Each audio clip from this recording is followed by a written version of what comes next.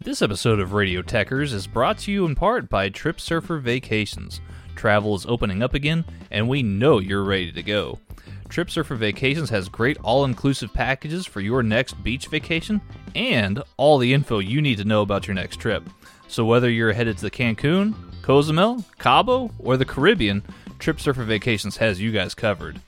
We even have partnerships for European adventures as well. So we know you're ready to go. Visit TripSurferVacations.com and let them know that Radio Techers sent you. Y'all have fun out there.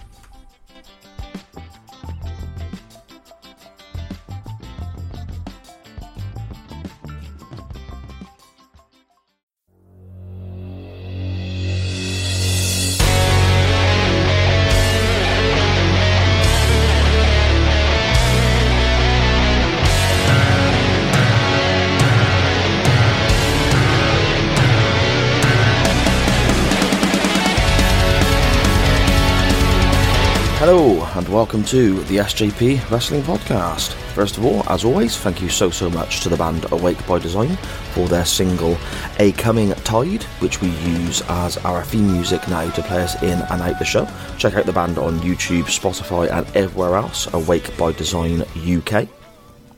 But today's show, we're going to be doing something slightly different. Well, I will be doing something slightly different in the way that we haven't actually got a guest this week. I thought because of a little break in the guests I had lined up and one or two that were scheduled cancelling through illness, I thought I'd give a go at podcasting on my own. This is something that I've heard other people discuss and talk about with various levels of success. Some people say they like it, some people say they hate it. I imagine, deep down, I'm not going to lie, that this is going to be a nightmare for me and I'm going to hate it. But I'm going to attempt to get through the whole show without editing anything out, if that's at all possible. I'm going to attempt to get through the whole show without fluffing my lines or making a mistake, which I know will be impossible. So for the purpose of today's show, well, there you go. I'm 60 seconds in and I've already gone dud when I'm trying to talk to you. Bloody hell. Expect a lot of that this week. I'll start that again. For the purpose of today's show, I asked people on Twitter, our good friends, our wrestling community, our own little pocket of the wrestling community on Twitter, to send some questions in to the show, basically a form of a Q&A or an ask me anything really, and we've ended up with some fantastic questions involving wrestling, football, music, other things as well, some crazy stuff, some normal stuff, some just the weird and wonderful stuff that we normally get from our own little pocket of the internet wrestling community. So we'll just jump straight into those then. Thank you so much to everyone who did message in questions for the show. If I do miss yours, I do apologise. It is completely by accident. Let me know and I will answer it on a future episode of the SJP Wrestling Podcast. We begin with our good buddy Rob at UTT Rob on Twitter from the UTT Podcast. He has asked something quite clever, to be honest. It's like a 3-part question.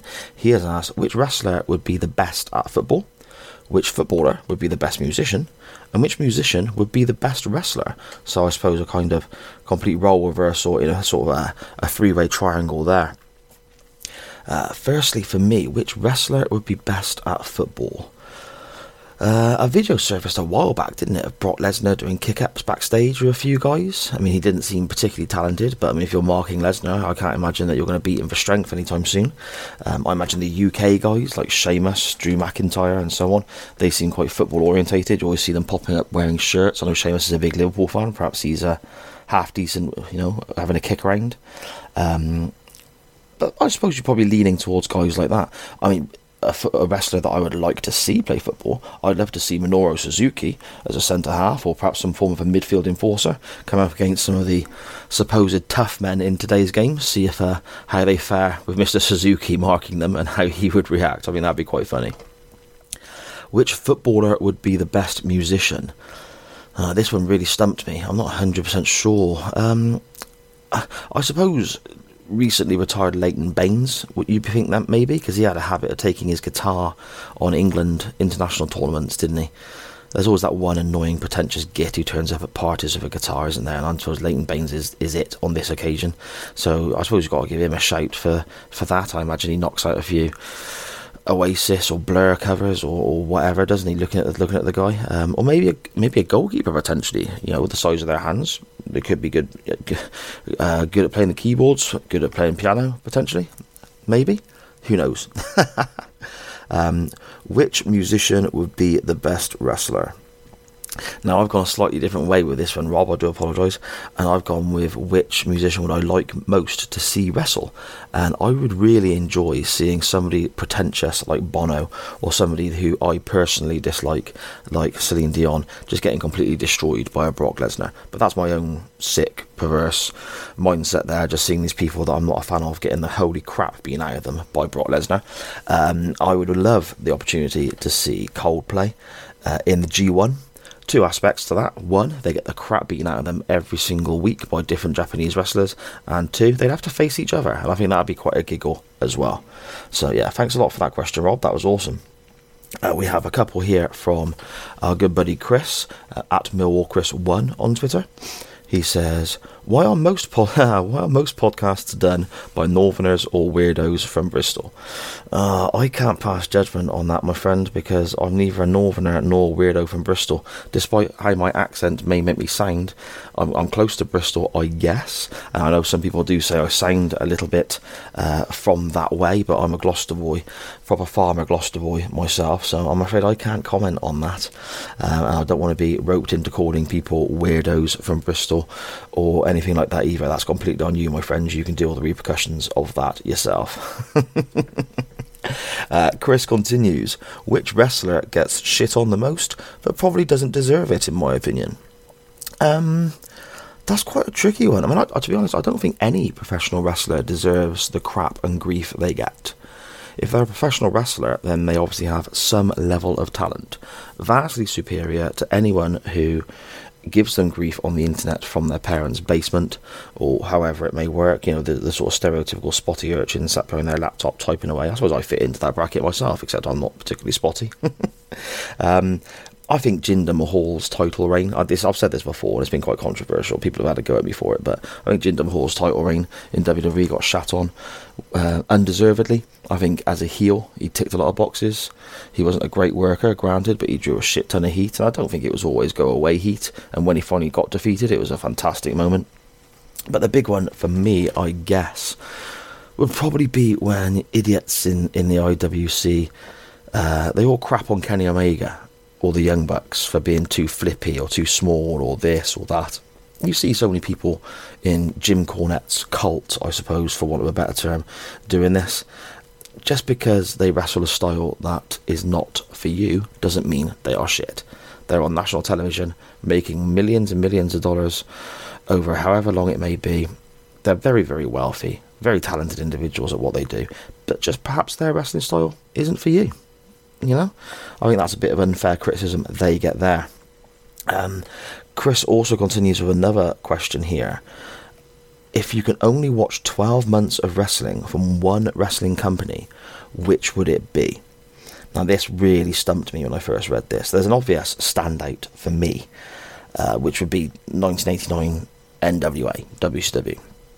I think that year was fantastic. Ricky Steamboat and Ric Flair trilogy, Terry Funk being involved with Steamboat and Flair, Luger's ascension up the card, the Road Warriors were there, you had the Midnight Express, the Rock and Rollers, everything they put on, pretty much every pay-per-view and pretty much every Clash of the Champions was superb. There were some absolute duff moments, of course there were, because there's a whole 12 months of wrestling. However, there were so many other great moments, it completely outweighed it. If I could only watch 12 months of wrestling, that's what I would pick. I think it would have to be that one. I tried to put that aside, though, because I think that's maybe a bit obvious, because people would expect me to say something like that. So I tried to think of another 12-month period that I've absolutely been mesmerised by, or I really enjoyed. And 2001 WWE, I think, is awesome. The Royal Rumble is one of my favourites. WrestleMania 17 is obviously incredible. I'm sorry, I don't know if you can hear my dog Ronnie making a racket in the background there. I do apologise. I'm recording downstairs this evening, whilst my wife and children are upstairs in bed. So I'm surrounded by cats and my dog and all sorts of other noises. So if you hear any interference from those, any sort of run-ins from Lemmy and so on, I apologise for that in advance. 2001 WWE, I enjoyed the invasion angle as well, even though it wasn't potentially as great as it could have been.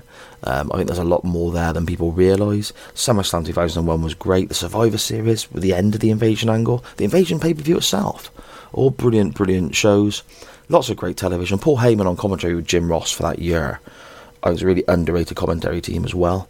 So WWE from 2001. I suppose the second half of WCW in 96 and then WCW in 97 with the whole NWO thing has got to get a shout as well. I mean, if I had to pick one, I would go with the 1989 NWA though.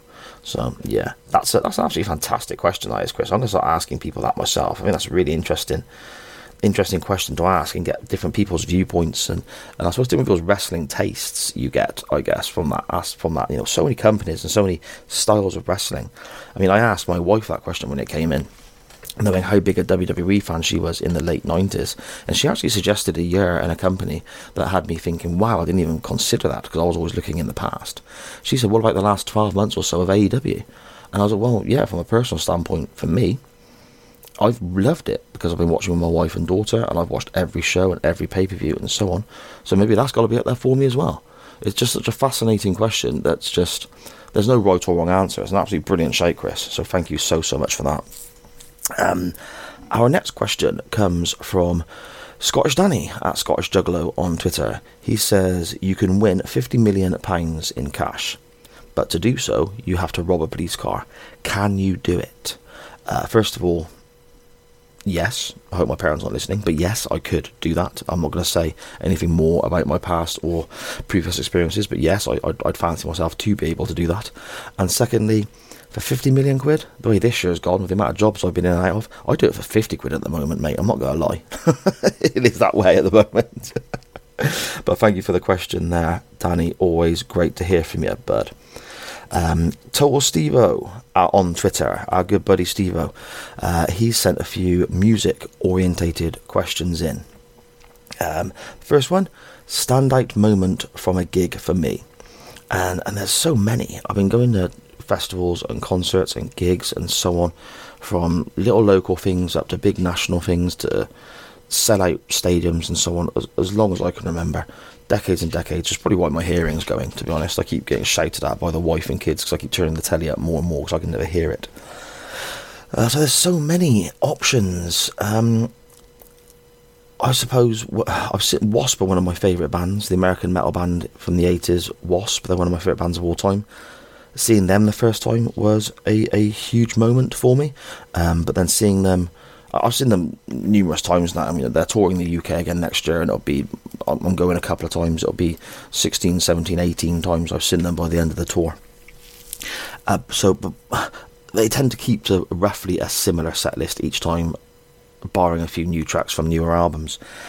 So seeing them play a track called Widowmaker, maybe when I saw them the fourth or fifth time many years ago, was a real highlight for me because it was something they hadn't played before. Now, I have seen them do it since, but that moment there was really a big moment for me because I love that track and I never thought I'd get to see them play it live, because the last time they had was way back in 1986 when that particular album came out, so that was quite a treat.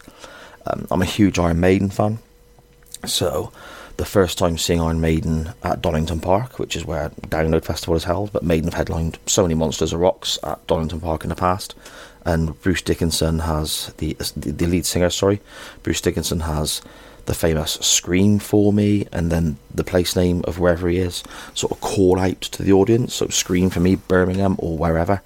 Hearing the live LPs and watching the live tapes and so on growing up, and hearing and seeing Bruce Dickinson screaming, "Scream for Me, Donington," and the crowd go absolutely batshit crazy.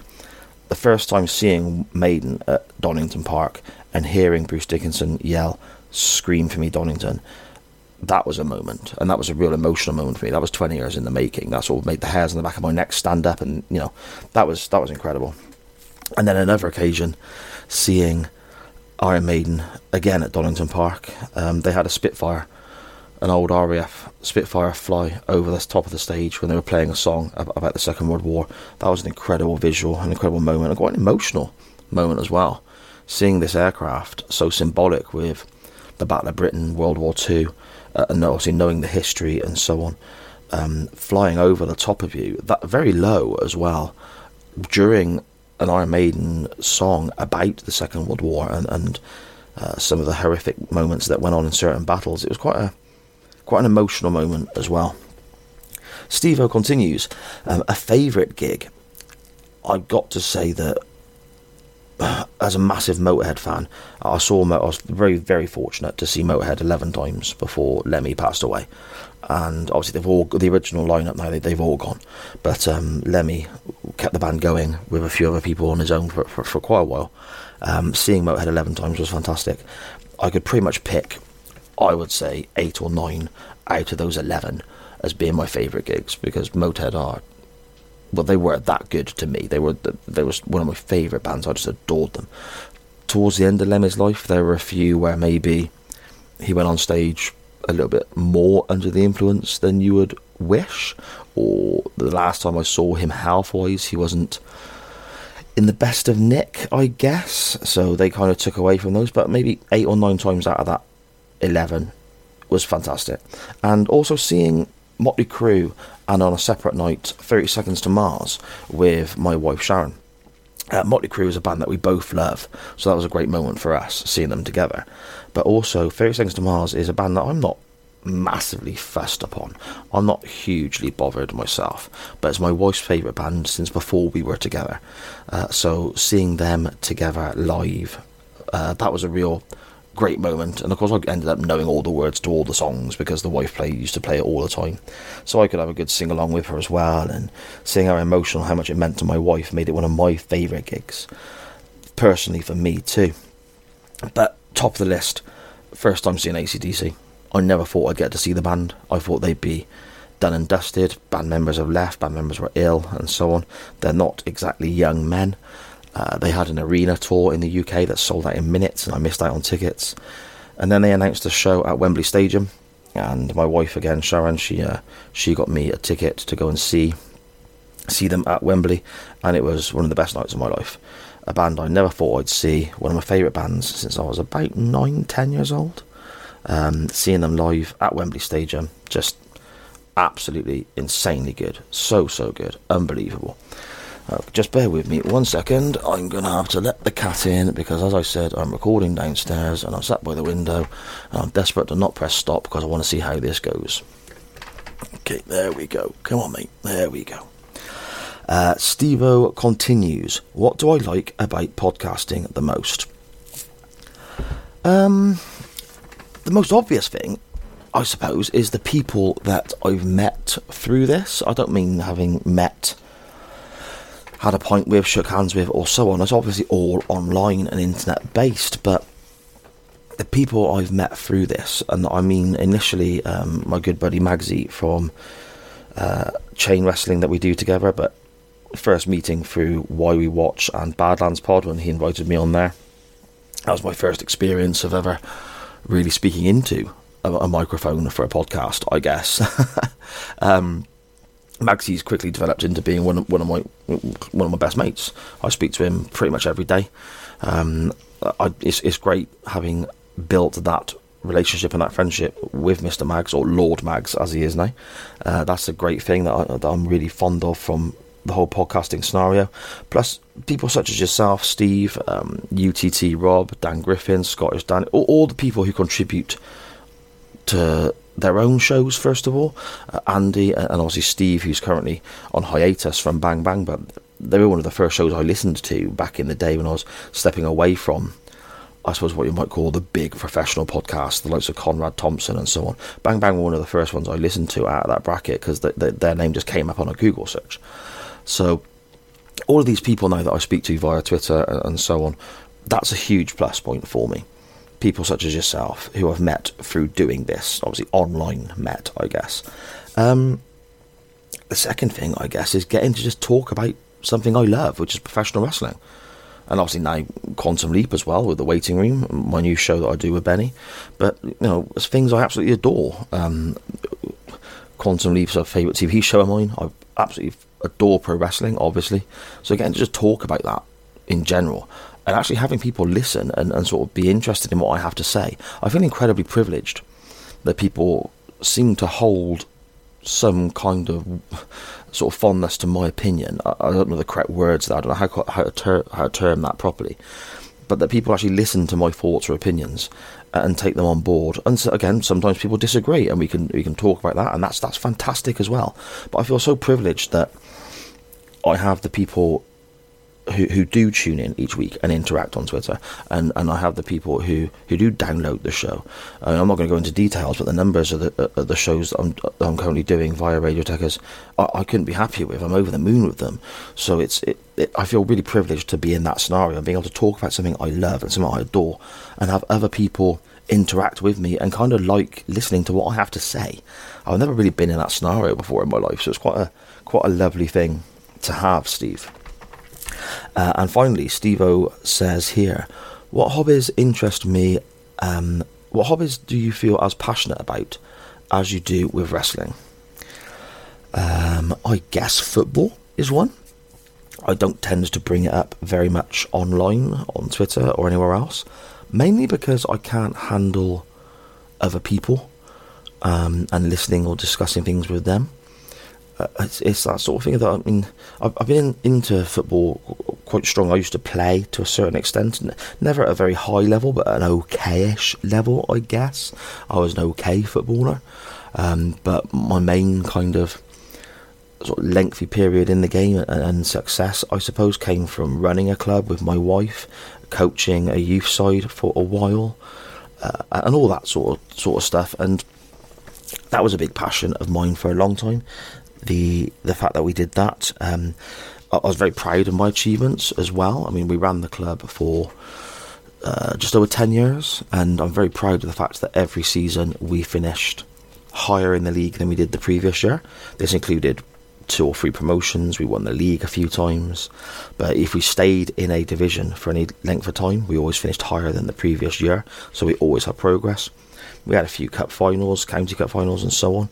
So, and we did it with a good set of lads who were, shall we say, not the.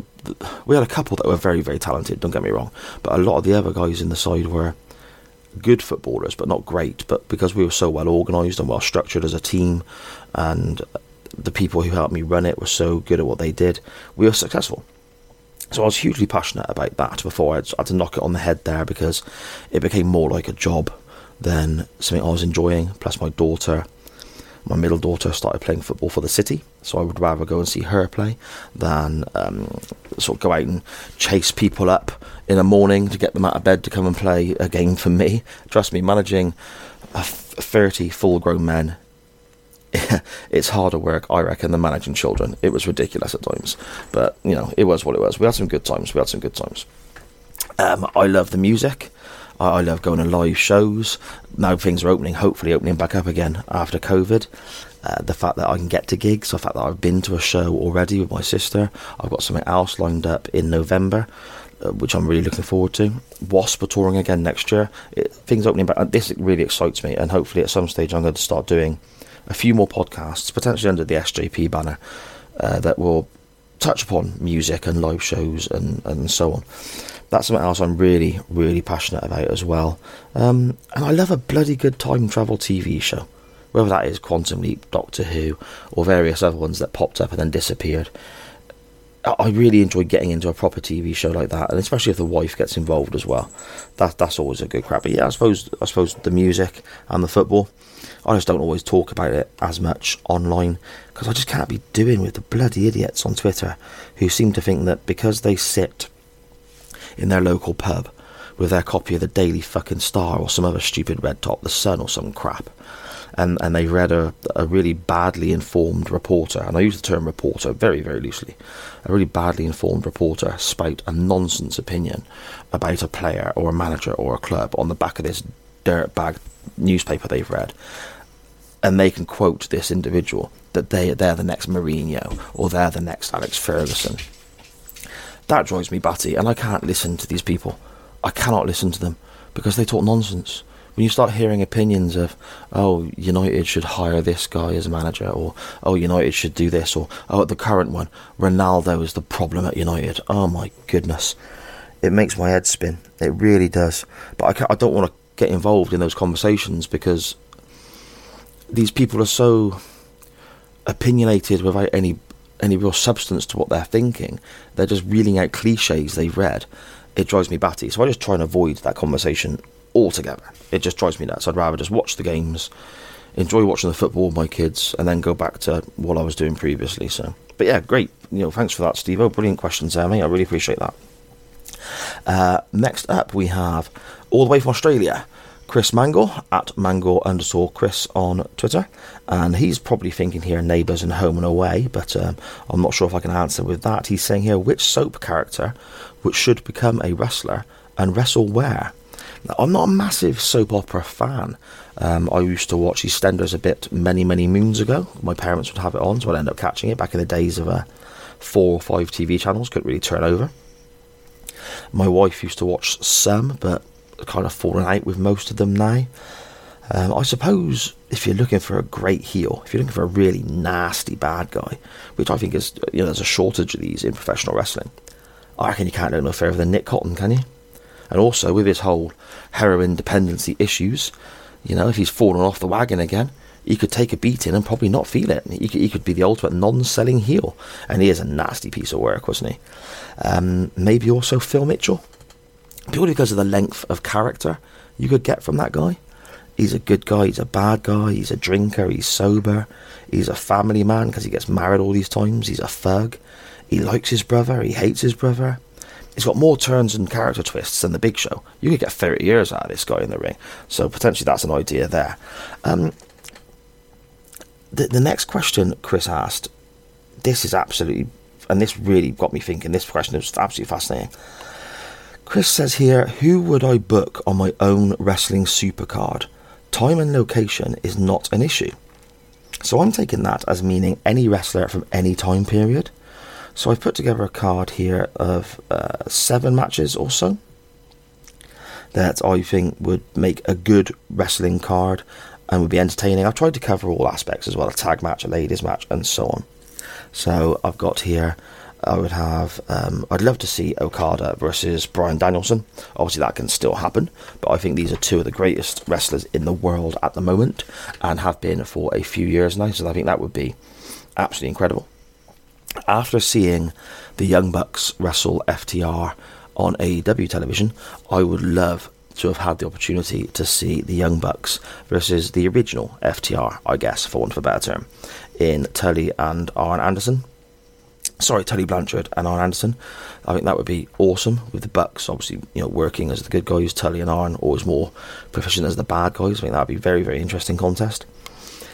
In the middle of the card, I think it would be a brilliant sort of meeting of styles here between Kenny Omega and someone such as a Ricky Steamboat.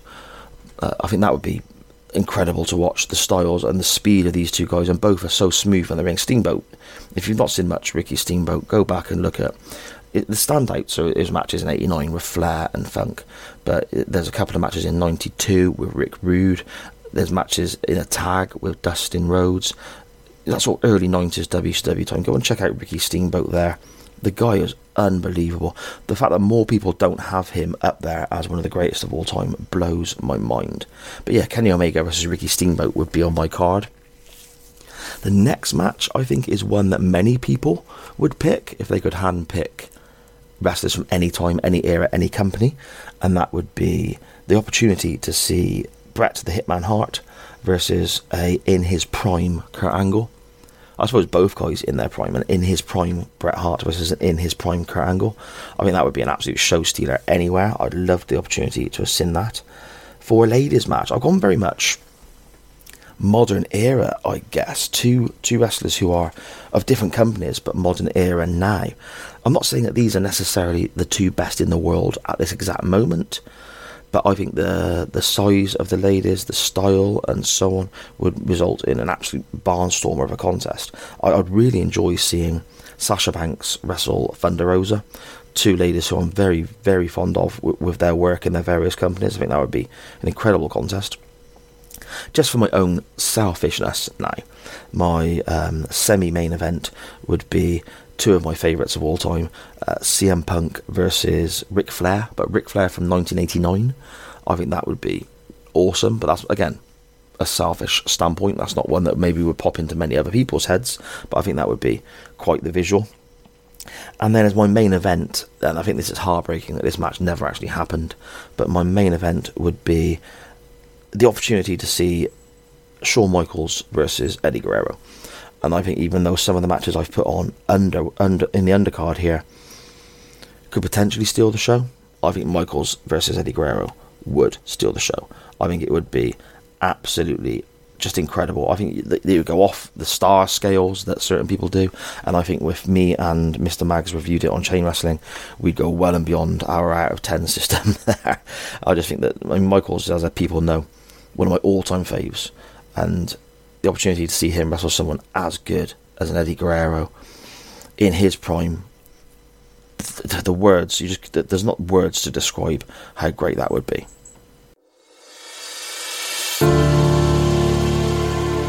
Hello, this is Charlie, and you are listening to the SJP Wrestling Podcast.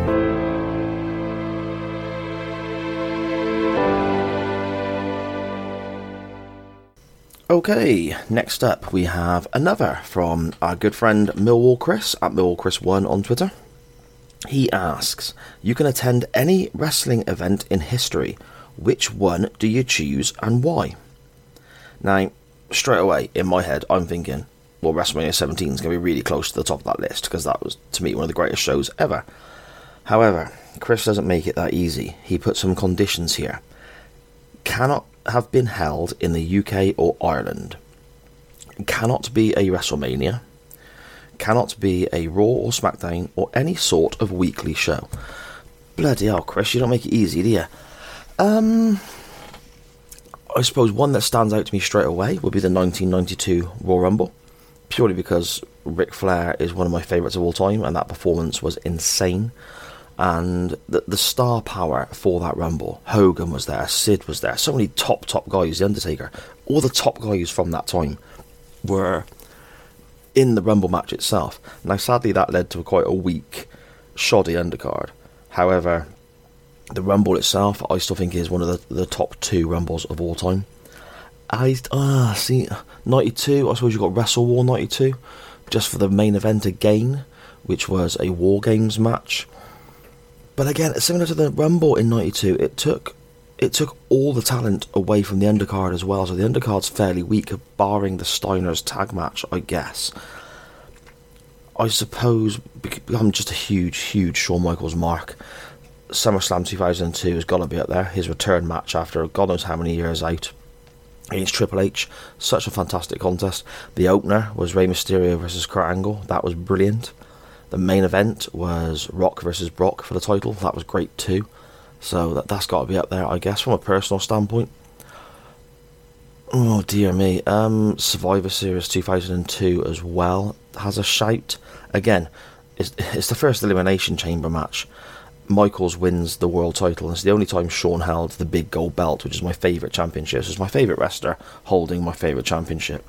So that's their first Elimination Chamber. Also Madison Square Garden, Scott Steiner's debut before we knew it was all going to go to shit. An incredible elimination tag. Oh, you know what? There's a tables match in there as well, I think, with the Hardys involved and the Dudleys. And yeah, I'm going to go Survivor Series 2002, Madison Square Garden, Shawn wins the big gold belt. I think that's where I'd have to go, Chris. What a brilliant question, though. Especially with those stipulations taking away WrestleManias and so on. Why? That is fantastic. If you don't mind, I may rob that for a future question on Chain Wrestling, because I think that is superb. We have a question here from my good friend Handy at HandyT1TF on Twitter. He says, where would you rank the Legion of Doom among the best all-time factions? Now this kind of threw me a little bit, because I've never really viewed the Legion of Doom as a faction. I've always just viewed them as a tag team, but I guess Paul Ellering was there as well, even though he was a manager. He was involved in a couple of matches very early on, I think. I mean, I could be completely wrong there, please correct me if I am, but that does ring a bell somewhere. And then obviously in later years you had a third member involved on occasions. I suppose Droz was the only one, potentially, wasn't he? And when it comes to factions, I'm talking all-time greatest, to me, the Horsemen are always number one. I think they were the blueprint of what makes a great faction. They had the number one guy in Flair. They always had a tag team that were capable of winning the tag team titles. They would have the enforcer role of Arn Anderson for so long. Then you had a young up-and-comer, whether that was Sting or whether that was Luger, or Wyndham held that role for quite a while, and probably my favourite incarnation of the Horsemen was when Wyndham was there. I just think the Horsemen epitomise everything a faction should be, and they were involved in so many storylines from the top to bottom of the card that just made that era, whether it was with Dusty Rhodes or Magnum TA or so many others as well. After the Horsemen, I think for Impact alone, the NWO was huge. DX were fantastic as well. Of course they were. The Attitude Era in WWF was massive, and DX played a big part of that. But they almost felt secondary to the NWO for me, because the NWO did a lot of what they did first, I guess. I mean, I could be completely wrong there, but it's a similar sort of time frame, mid to late 90s, so I don't know. I kind of look at the Horsemen and the NWO as being my top factions, I think. I wouldn't really, I'll be honest, I'd struggle to place the Legion of Doom in as a faction. I mean, if you want to talk tag teams, I think they're in the top 4 or 5 of all time. In ring, you're not going to get a 5-star classic from them, are you? Their music would hit, the crowd would go batshit crazy, they'd walk to the ring, they'd batter their opponents, they'd leave. But then at the same time, how cool is that? How brilliant was that? The crowd used to go mental for them. They were so over, Dusty Rhodes attached himself to them. You know? And Dusty only did that with people who were really, really over. I mean, Goldberg made a career out of it, whether you like him or not now, but in 98, Goldberg was the hottest thing in wrestling, along with, Mr. Austin on the other channel. So, that squash match kind of ethos, that squash match kind of style, I guess, does work if done in a certain way. They did have some good matches, of course they did. But, I rate Tully and Arn above them as a tag team. I rate the Midnight Express, both incarnations above the Road Warriors as a tag team. I'd probably put the Rock and Roll Express above them also. Just because in ring, I think you get more from them. But after that, I'm struggling to think of another tag team that I would place above the Legion of Doom or the Road Warriors. And they were just so freaking cool, weren't they? 2 massive burly blokes just beating the crap out of people. I mean, what's not to love about that? So that's probably why I think with that handy. As a faction, it's difficult for me to rank them, because I've never really looked at them as a faction, I'm not going to lie. But as a tag team, gotta be right up there. You know? I mean, the only other occasion you could think, I suppose, of the Legion of Doom as being a faction was way back when it started, where the Road Warriors were part of the Legion of Doom faction. But at the same time, I've not seen a great deal of that time period. So it'd be very difficult for me to judge, I'm afraid, my friend, because I've not seen enough to pass a proper amount of judgment upon the Legion of Doom faction from way back when the Road Warriors kind of split away and took the Legion of Doom name. So all I can do is look at the Legion of Doom as a tag. I'll tell you what I will do though, Andy. I will look into it more, and I will try and find some footage. I'm assuming there's some online. If you can find good stuff yourself, or you already know of some, of the Legion of Doom faction itself, from, again, a long time ago, and as far as I'm aware, it didn't last very long. I think maybe even less than 12 months before people started partying and splitting off in different ways and so on, and the Legion of Doom name kind of stuck with the Road Warriors. If you have matches or moments that stick in your mind, send me links, my friend. I'll look at it, and then I'll discuss it again on a future episode of SJP. But if I'm looking at the Legion of Doom stroke Road Warriors, I kind of have to bundle them in as a tag team at the moment, because when they were a faction in the very early days, I don't know anything about it enough, or I don't know enough about it to pass fair judgment. But again, a brilliant question, because it's got me thinking. It's got me thinking of Legion of Doom with regards to greatest tag teams of all time, of them running through greatest factions of all time. So yeah, it's something that has interested me now. I'm going to look things up. I'm going to look more into this. So brilliant for that, Handy. Thank you so much for getting in touch with the show. Absolutely great stuff. As we draw to a close here, we have a few more to finish off. We have the Good Cop, Bad Cop Wrestling Podcast at Good Bad Wrestle on Twitter. The message reads, as your new podcast, The Waiting Room, reviews episodes of Quantum Leap, what do you think of other shows with leaps, jumps or slides, such as Sliders? First of all, The Waiting Room is with my good friend Mr. Benny Mac at BENNY Mac on Twitter, Benny Mac. And you can find The Waiting Room on Twitter as well, at waitingroom_ on Twitter. The show's available, as is this one, and Chain Wrestling, exclusively with Radio Techers. And it's about the Quantum Leap time travel TV show from, it started in 89, ran through till some part in 93. A bit of a cult TV show that Benny and I both adore. Check it out. New episodes every single Friday. So have a listen and let us know what you think. Sliders I've never seen. But if you're lumping that in there in a question of Quantum Leap, perhaps that's something I need to check out. I've got lots of homework this week, haven't I? I'm looking at Sliders. I'm going to be looking at the original Legion of Doom faction, because I've not done it justice with Handy's question there. I think my answer was a bit skew-if and a bit off. So Handy, I apologise, mate, if that wasn't what you were looking for. But, yeah, I've not seen Sliders. I'm going to need to look at that. I mean, with regards to time travel TV shows in general, that's my wheelhouse. That's what I love. I adore time travel TV shows. But they have to be done in a certain way. They have to make sense. I know this is going to sound so silly and so contradictory now, but they have to make sense, because in my head, there's a way time travel works, even though it's not real. I understand, before people jump online and start taking the piss. Trust me, I've been talking like this since I was at infant school. No one can take the piss out of me in a new way that I've not heard before in the last 30 years. So, you want to try? Crack on.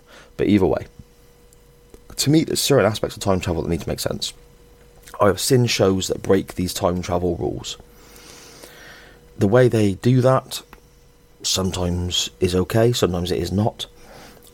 I like shows like Quantum Leap that have a rough idea of what they're doing with regards to the whole time travel theory behind the programme. I love Doctor Who, have done since I was a child, and I'm very keen to be starting a Doctor Who podcast very, very soon in the future. Very much on the drawing board, looking at options for that. Yes, I know, another show from me. I'm going to get bored of my voice soon if everyone listens to everything, but hopefully you'll give it a try. Radio Tech has already said they're very interested, which is fantastic, so that's something I'm looking at doing.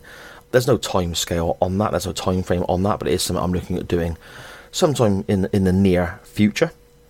But yeah, I love Doctor Who, I love Quantum Leap. There was a show called Travellers, which I believe is on Netflix, which starred, I can never remember the guy's name, and I'm so sorry, but it starred the fella who played Will in Will and Grace. And the theory behind it was that in our time, things were all going wrong and stuff would happen that would make the future a very dark and bleak place. And when people in our time were about to pass away, just as their, I guess, soul or subconscious would leave their body, somebody from the future would travel back and take over their body. But they would travel in teams. There'd be teams of 5 or 6. And, you know, the main character, his body is that of an FBI agent. Part of his team is somebody who is homeless and a heroin addict. Another part of his team is a lady who, her body was that of a mentally handicapped person, but obviously the person who's leapt into that body, I say leapt like it's Quantum Leap, it's not quite the same, but you understand the point I'm trying to make, is not mentally handicapped. So they have to try and live their normal lives whilst also trying to accept these missions from the future, meet up as their team, and try and change stuff in our time that affects the future. It's a very, very clever show. They only made 2 seasons. It ended with no cliffhangers. It's got a start, a middle and an end. Very, very clever show. So if you get a chance to check out Travellers online on Netflix, please do. It's really, really good. That's all I can really comment on those, I guess. I'll give anything time travel wise a go. I'll give anything a go. And normally if I've watched 1 or 2, I have to watch the whole series just to see how it ends, to give it a fair try. But if you're looking beyond Quantum Leap, beyond Doctor Who, I suppose you're looking at Travellers, There ain't many others to that, but I'm definitely going to check out Sliders. So that's a good cop moment for me there. So thank you very much, fellas. At Good Bad Wrestle on Twitter continues, when are you and Dan Griffin reviewing that Southern Pizza? Well, as soon as we get an opportunity, I guess. I'm not going to lie, a lot of things I say I'm going to do, I wake up the next day and I've totally forgot about. I need constant reminders from the wife that I've said I'm going to take the dog out, or I'm going to do the garden, or I'm going to do this, or I'm going to do that. It's the same as sharing a pizza with Dan. So Dan, I apologise. Guys at Good Bad Wrestle, I apologise. Let's sort it out. Dan, let's make it a big, hairy, sweaty mandate and get that pizza eaten, okay? And lastly, again, because of the Quantum Leap links, Good Bad Wrestle here says, what did I make of Scott Bakula, who played Sam in Quantum Leap? What did I make of Scott Bakula in his role in Enterprise? And again, I'm afraid I'm going to be absolutely no help whatsoever because I've never seen it. I enjoyed little bits of the original Star Trek, but it's a bit too dated for me, potentially. Next Generation I watched when it was on television, because one night at 6 o'clock on BBC Two you would have Quantum Leap. The next night at 6 o'clock on BBC Two you would have Star Trek Next Generation, so I ended up watching that. I've tried watching reruns recently. It doesn't hold up as well as I remember from when I was 10, 11 years old. But yeah, it's not... any other Star Trek isn't something I really massively got into. I'm not saying that there's anything wrong with that. I mean, Trekkies, as I suppose they are known, Star Trek fans, are all over the world, and there's massive popular conventions and so on, and there's so many spin-offs, it's insane. So the franchise is got so many different layers to it, and I wish I had seen more of Scott Bakula playing different roles. But whenever I see him in anything, I mean, he popped up in... my wife watched Desperate Housewives. She rewatched the whole thing recently. It came up on Amazon TV or Netflix or Disney TV or one of these subscription services that we have here. And my wife saw it, put an episode on just for a giggle for old time's sake, hooked her back in. She rewatched the whole show. So I caught parts of it. Now, Scott Bakula played a role in that. He was a lawyer in one of the later seasons, which is kind of a funny crossover because Terry Hatcher is in Desperate Housewives and she was in episode 3 of Quantum Leap as well. But by the by, I saw Scott Bakula in Desperate Housewives. Didn't matter what he did, didn't matter how much of a scumbag lawyer he was, that was still Sam Beckett to me. So I think I'm going to struggle if I see him in anything else. Even if he is stood on the bridge of the Enterprise with people calling him captain, I'm still going to think, that's Dr. Sam Beckett. So maybe I'll struggle with that. But at Good Bad Wrestle, Good Cop Bad Cop Wrestling Podcast, thank you so much for those brilliant questions. Same as everybody else, absolutely brilliant stuff. And go and give the at Good Bad Wrestle Twitter account a follow and listen to the Good Cop Bad Cop Wrestling Podcast. It is fantastic. Graham and Matt are two absolute diamond blokes producing brilliant shows every week. I bloody love it. Get involved, it is fantastic. Okay, and finally we have a 3-part question here, I guess, from my chain wrestling partner in crime, Lord Mags, at Podfather Mags on Twitter. He starts, first of all, it's a great selection of questions, to be honest. I've got a 3-part question here. One part is wrestling, one part is nonsense, which is the chain wrestling way, and the last one is something that I've never thought of before, but it's brilliant, so I've purposely saved this till last. The first part is, which current AEW wrestler do you think you could take in a real fight? Marco Stunt. It's that straightforward. And I don't care if he's trained in different levels of martial arts. I don't care if he's some kind of, he's got 8 black belts in all this different... I don't care. I don't care if he brings his big mate, the dinosaur. If I'm fighting Marco Stunt, just me versus Marco Stunt, then I'm sorry, but I think I could take him because he's smaller than every single one of my children. And as talented as the guy may be, and as much as my youngest daughter, Charlie, who adores AEW, she loves Jurassic Express, and she thinks Marco Stunt is wonderful. I don't get it. Maybe it's the old school wrestling fan in me, and I apologise to anyone out there that I may offend. And I'm not trying to upset anyone. I'm just speaking from the heart here. I don't get it. He's very small. He's very thin. There's nothing to him. And yet you've got guys like Brian Cage selling head scissors from him and so on. It doesn't make sense. It doesn't make sense. There's a place in wrestling for smaller guys working with other smaller guys. And smaller guys can work with bigger guys. Rey Mysterio famously won the World Championship. Shawn Michaels won the world title when WWE was still very much Land of the Giants. With Sid and Vader and so on banging around. But to me, Marko Stunt, I cannot suspend my disbelief that far when he's working with someone like a Brian Cage or something like that. If he's working with somebody else on the smaller side, again, Marko Stunt is going to look very, very small, but maybe I can believe it more. I don't know. But I also find him incredibly irritating. Just the way he thinks he's big balls. I know he's playing a character here before anyone jumps on Twitter and starts going, "Oh, sorry, you bloody idiot." But I know he's playing a character. But I find it irritating the way he's almost trying to do almost a Scrappy-Doo kind of effort, where he's tiny and he jumps in front of his partners to go and fight people. And I'm just thinking, oh, somebody just chin him. Somebody just drop him, for crying out loud. And sometimes I say this out loud and my little girl goes in a huff with me, but what can you do? The second part, which is more embarrassing, losing at a thumb war to your kid or losing an arm wrestle to your missus? This depends upon which kid. If I lose a thumb war to my middle daughter, Olivia, I can take that, because everyone knows Liv's a tough little cowbag. She's a proper hardcore little lass, and thumb war, arm wrestle, proper full-on fight, she'd probably take me.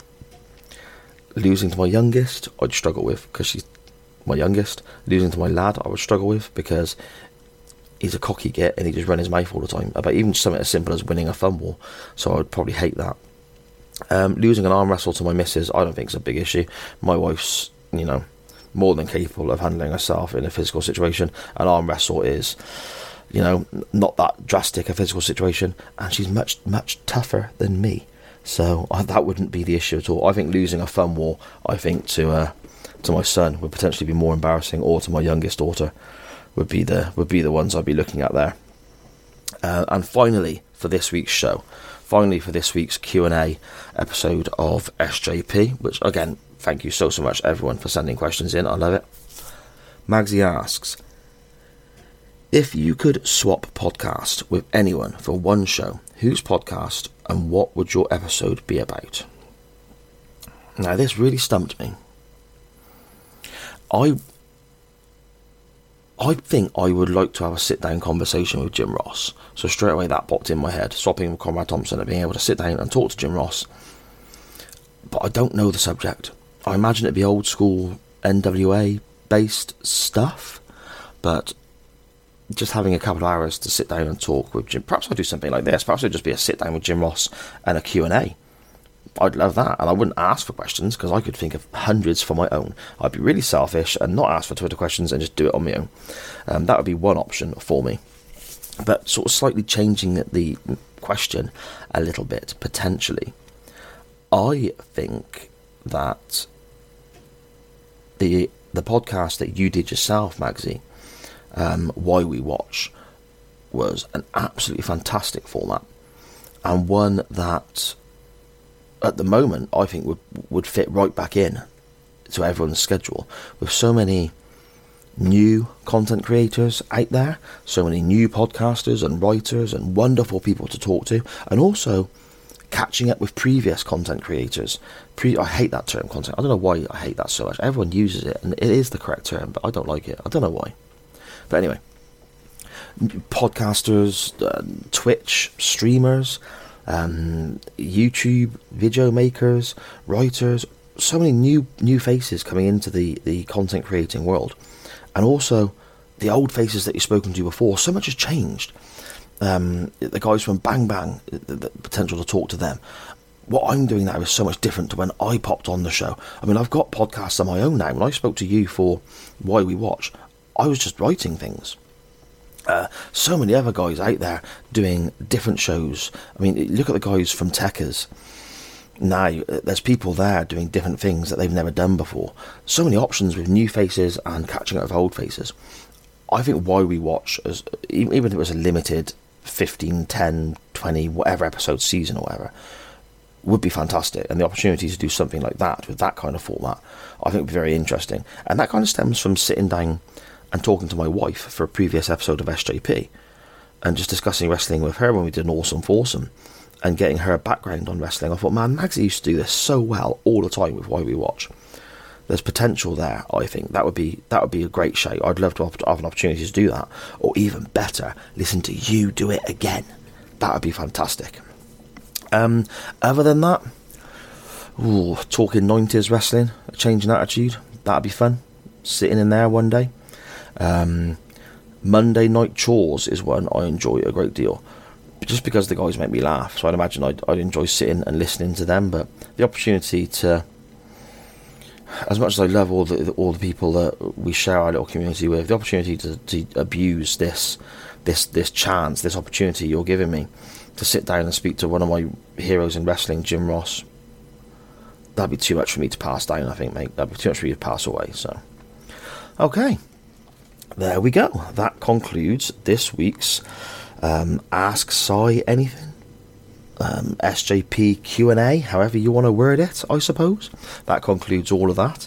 I want to say a huge thank you to everybody who has took the time to send a tweet in, took the time to send any questions in, took the time to think outside the box as well and send me questions that I've not really thought of before. I've had a brilliant time reading these, looking at, trying to figure out how I'm going to answer certain things.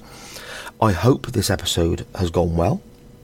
Podcasting on my own is something I've never done before, other than 20 minutes live on YouTube when I had people in the live chat to guide me. This is literally me, sat in my back room with a couple of beers, talking into a microphone. No one else here other than my dogs and cats, which you've heard a few cameos from, I'd imagine, if the microphone's picked it up. My cat running through the kitchen, the dog scratching and being a nuisance, letting Billy in and out the window because he's a pain in the backside. If you heard any of that, I do apologise. But yeah, just me on my own with a microphone. It's been weird. But ultimately I think I enjoyed it. Hopefully it came across okay. Hopefully this sort of slight deviation from the normal SJP formats is alright and everyone's enjoyed it. So make sure you send me feedback to @SJPWords on Twitter or to the show @SJP Wrestling Pod. I want to give a big shout out to the guys at Visionaries Global Media, where this show started off, and to the guys at Radiotechers, where the show currently resides. I'm so grateful to all of you people who have supported me since day one when I started this I suppose podcasting journey, for want of a cringy, cheesy term, I guess. But I'm hugely grateful to all you guys and all you guys who supported me as well. Magsy, everyone who's involved in our little community with chain wrestling.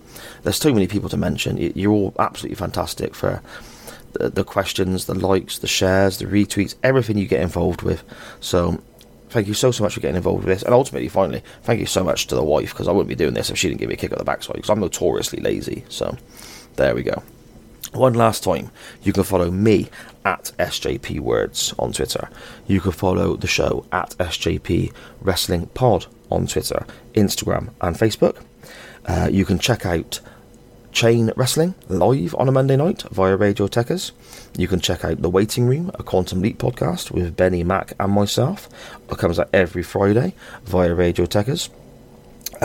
Look up @SJPWords on Twitter for all information about when my shows come out. Chain Wrestling with Magsy, Waiting Room, SJP, potentially a new show again coming soon, who knows. Give all of it a follow. Don't miss out if you enjoy what you're listening to, if you enjoy hearing my voice. Obviously don't follow it if you think I'm a Gloucester jackass who don't know what he's on about. That's fine as well, no problem, it's a free country. And finally, one last time as well, thank you for listening.